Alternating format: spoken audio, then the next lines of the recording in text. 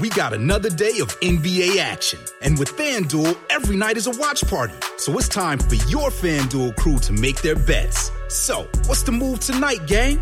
You know that new customers who bet $5 get $200 back in bonus bets if you win. Woohoo! We're heating up, fam. Bet all the stars with all your friends and make every moment more. Only on FanDuel. New customers bet $5 get $200 back in bonus bets if you win. Make every moment more with FanDuel. It goes down in the DM. It go down in the DM. 21 plus and present in Virginia. First online real money wager only. $10 first deposit required. Bonus issued is non-withdrawable bonus vest that expires 7 days after receipt. See full terms at FanDuel.com/sportsbook. Gambling problem? Call 1-800-GAMBLER. Lucky Land Casino, asking people, what's the weirdest place you've gotten lucky? Lucky? In line at the deli, I guess? Aha, in my dentist's office.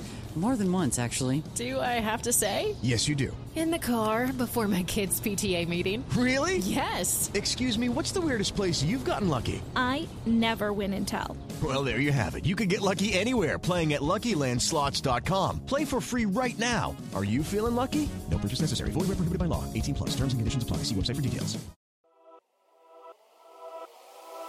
Ladies and gentlemen, welcome back to Reddit Readings, the best show on the internet. Oh, it's Wednesday. I bet you weren't expecting this. I bet this just slipped into your feed, didn't it? Oh, yes. Well, ladies and gentlemen, that is because this is our Patreon episode for this week. You might not know this, but every Wednesday we do a full episode that's available on our Patreon to our patrons. At the moment, the price of admission to heaven on earth is currently $4 a month. That's $1 a week. That's $1 per episode, and not just that, you get ad-free.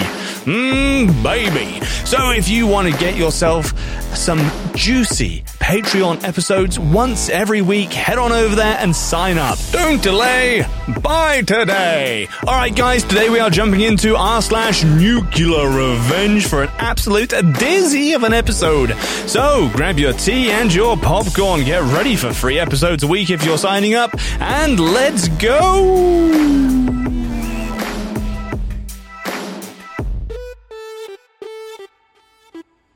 Good morning, ladies and gentlemen. Welcome to this sneak peek into the Patreon episodes. I hope you enjoy this, and I hope you hang around for more. If you don't, that's fine too. There's still going to be 2-3 episodes up every week. Our first nuclear revenge story was posted by Craggle Tom. In the 70s, a gang beat up my dad and put him in the hospital. So he got revenge on all of them.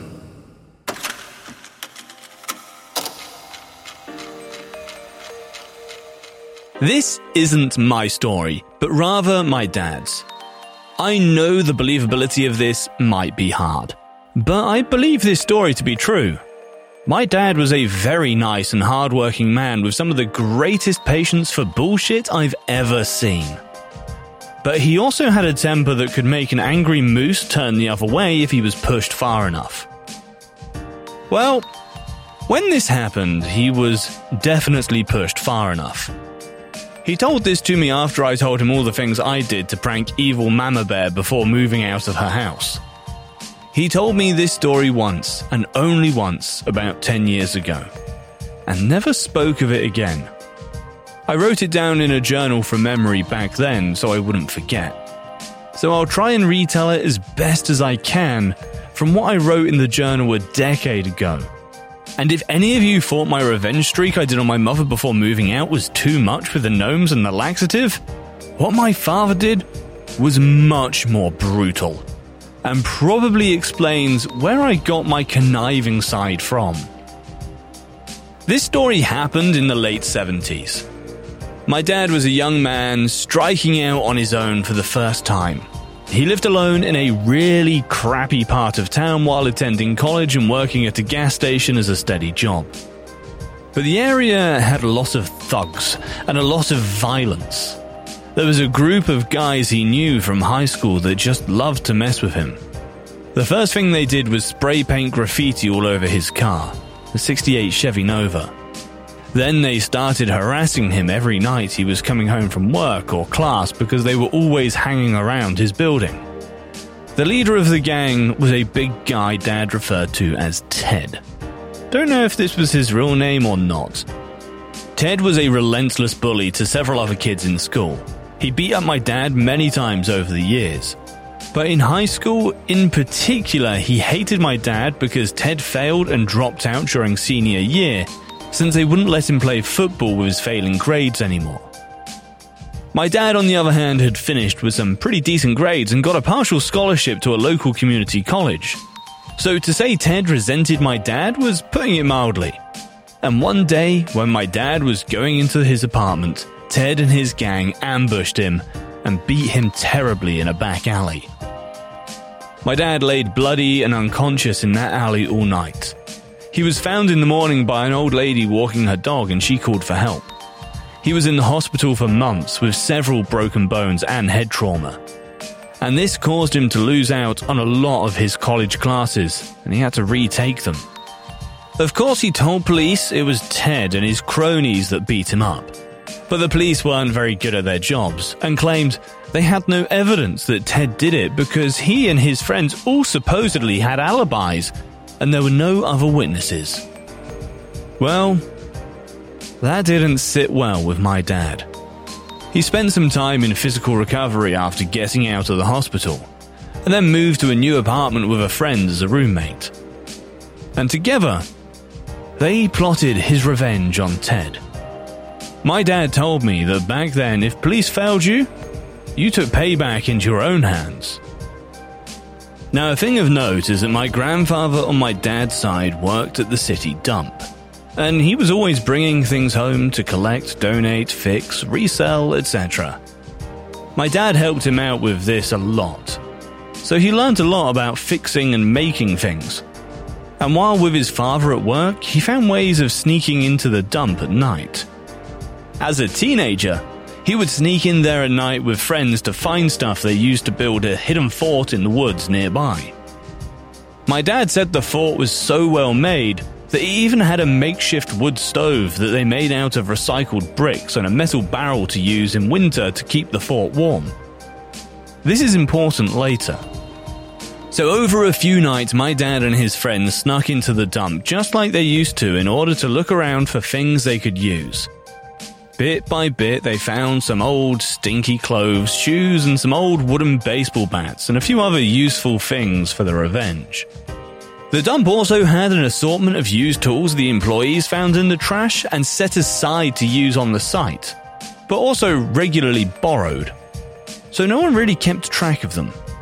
My dad and his friend kept all of the stuff they were going to use hidden at the old fort they made as teenagers near the dump.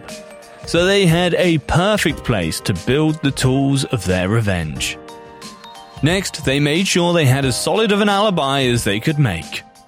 My dad and his friends were living on the top floor in an old 3-story apartment building and was already well liked in the building for being handy and fixing a few things for his neighbors.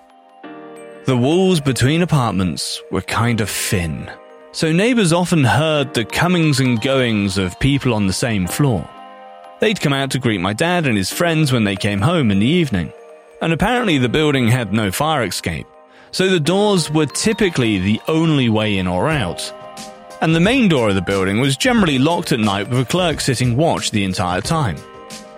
They came home, checked in with the clerk, said their good evenings to several neighbors, and then locked themselves in their apartment. They waited until midnight, and then used a knotted rope found at a dump to climb down 3 stories from their apartment window, which coincidentally was right above the dumpster in the side alley. They hid part of the hanging rope behind a gutter pipe, and then hooved it a few miles to the old fort where they'd hidden what Dad referred to as revenge cycles. He told me they were bicycles that they'd pieced together from junk parts found in the dump that were built and modified using the borrowed tools to have mounts for carrying the baseball bats and a few other things that couldn't fit into backpacks that they needed at the ready without making much noise or bogging them down. They rode the revenge cycles to the bungalow in an old neighborhood where Ted was living with his friends. though squatting might be the better word. Dad said it was a drug house where dealing was regularly done, which was good in a way because that meant they couldn't call the police unless they wanted to risk exposing their operation. They scouted the area for a few nights to plan their attack, then waited for the perfect opportunity. First, my dad and his friend put on Halloween masks to cover their faces and took a tire iron they'd bought and quietly removed the lug nuts from 2 of the wheels that were on Ted's crappy van. Then they spray painted an insignia that was used by another gang from the area on the side of the van to make it look like this was a rival gang dispute. My dad and his friend then spied on Ted and his gang for hours from the windows using homemade periscopes that were painted dull black so they couldn't be seen. Ted and his cronies spent some time getting drunk and high until Ted got so wasted he went to bed. My dad and his friend waited patiently for Ted to start snoring and quietly snuck into the house through the window of the room he was sleeping in, locked the door from the inside, and bolstered it with a chair.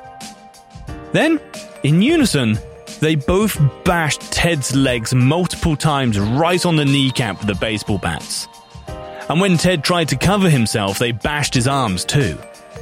Then, they held him down and emptied a plastic bag of fresh, warm shit they'd both contributed to, making it all over his face, before getting the hell out of there as fast as they could because he was screaming.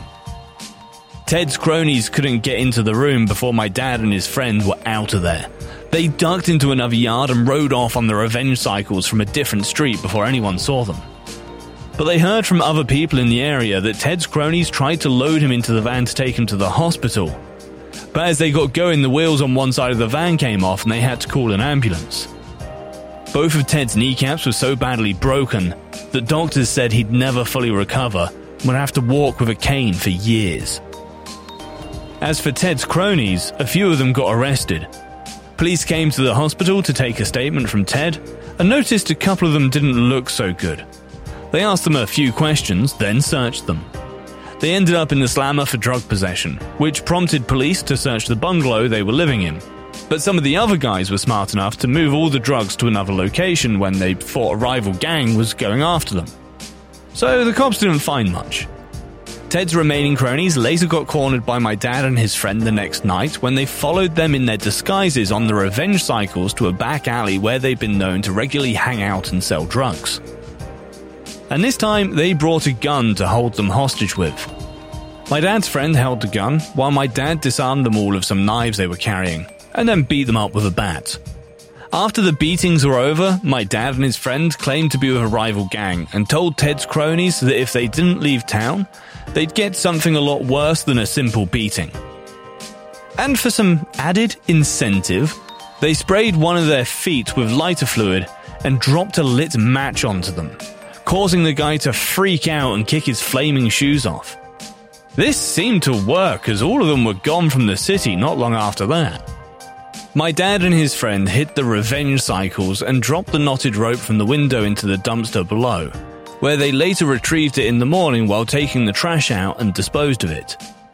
Police, of course, did eventually come to talk to my dad and his roommate, but they claimed no involvement in what happened to Ted.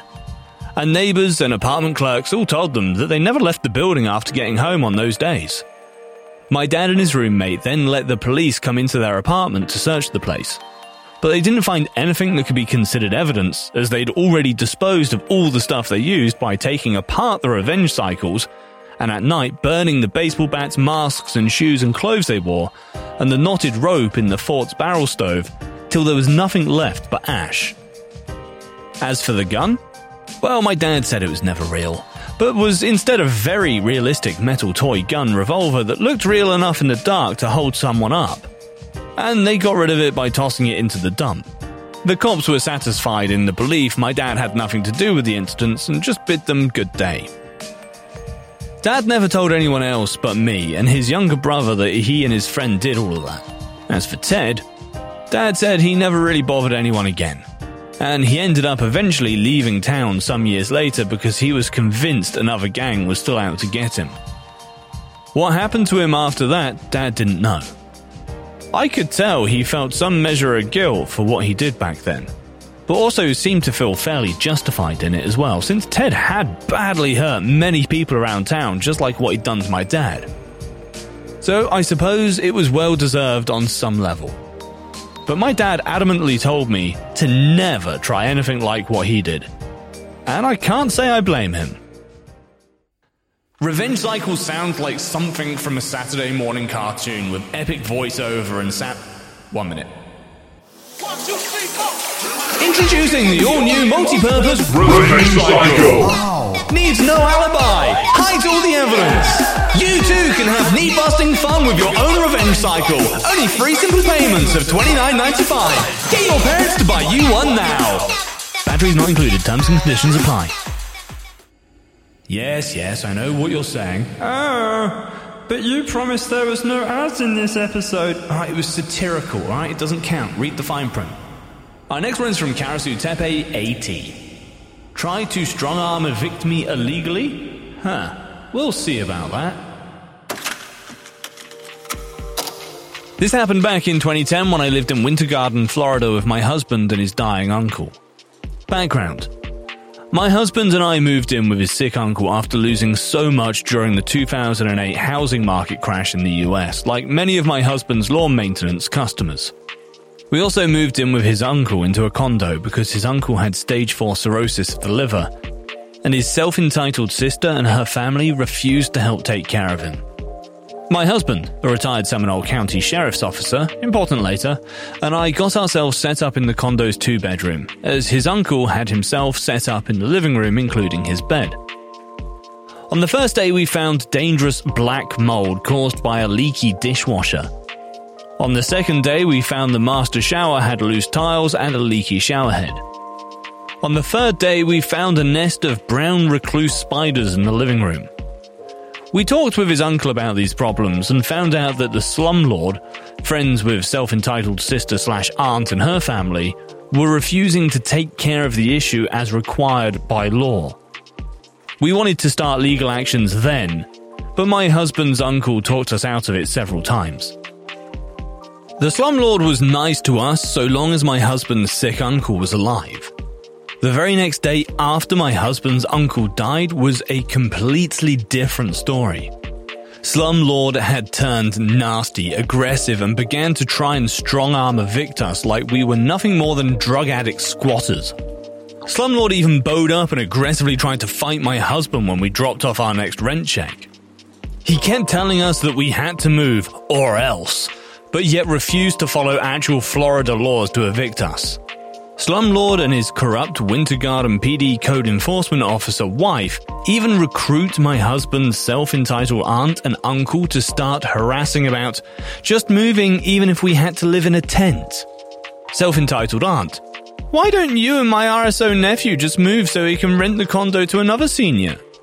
My husband: well, we don't have anywhere to go yet, and he must go through eviction laws or get into serious trouble. Oh, you've been nothing but trouble, retired SCSD officer nephew. You've been problem since the day you were born. Get out of their condo and stop being a problem for everyone. Who cares if you have to live in a tent? All of this made my retired SCSD officer husband, who specialized in uncovering corrupt law enforcement, very suspicious.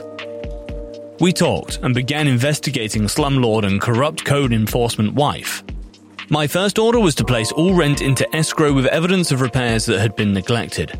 Second, I sent a notification of cease and desist of harassment to the slumlord and self-entitled aunt. Next, I researched public property tax records. Oh, woohoo! Pay dirt there. Slumlord's condo wasn't registered as a rental property with the state of Florida and was paying far less in property taxes than slumlord should have been paying. Property tax records also showed that slumlord did not own the condo. It was still deeded to his mother, which I found out had been living in a retirement home for 5 years before my husband's uncle moved in. My husband found out that corrupt code enforcement wife had been inspecting and signing off on hers and slumlord's properties, including the condo, which is against Florida code enforcement conduct laws. I found out from neighbours in the condo that Slumlord had only been renting to seniors with severe health issues.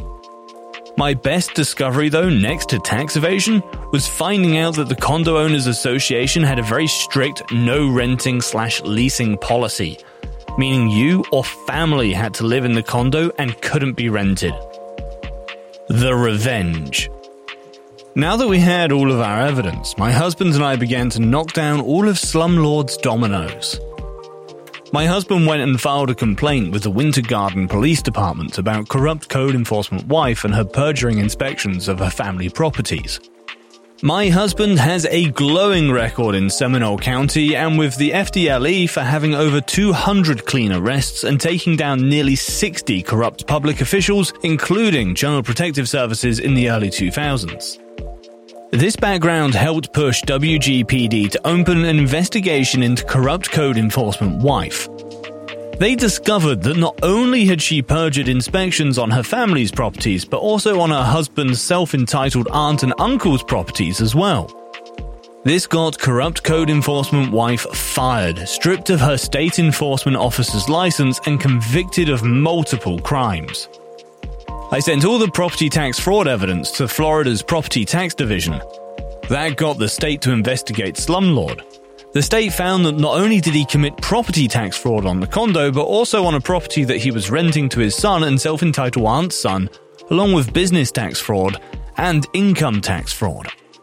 Both Slumlord's son and self-entitled aunt's son were also busted for possession of illegal narcotics with intent to sell when investigators came to the rental house they lived. I never expected that much fraud to be found from all this, but I'm glad it happened. The business tax fraud of Slumlord affected self-entitled aunt and self-entitled uncle as well, since they were his business partners. Self-entitled uncle then came under investigation by the USPS board as he was the postmaster of Winter Garden. Self-entitled uncle lost his comfy job and pension after it was discovered how he was assisting Slumlord in the tax fraud scam and for stealing money orders. All four were convicted of multiple white-collar crimes, had to sell their properties and most of their stuff, serve some form of time, and pay huge amounts of fines and restitution. Slumlord, his wife, hubby's self-entitled aunt and hubby's self-entitled uncle, along with their sons, all went down for multiple crimes, both felonies and misdemeanors, all because they thought they could strong-arm evict us. Just proves how smart we tenants can be when really pushed. Also proves why everyone should know all rental laws and how to research public records, because it can save you in the end.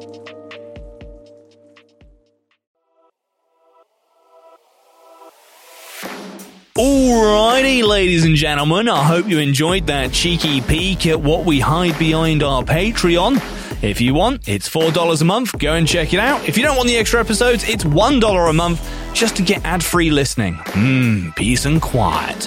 Guys, thank you very much for listening. I hope you enjoyed it as always. If you want to jump on our Discord and say hi, and until next time, guys, peace out.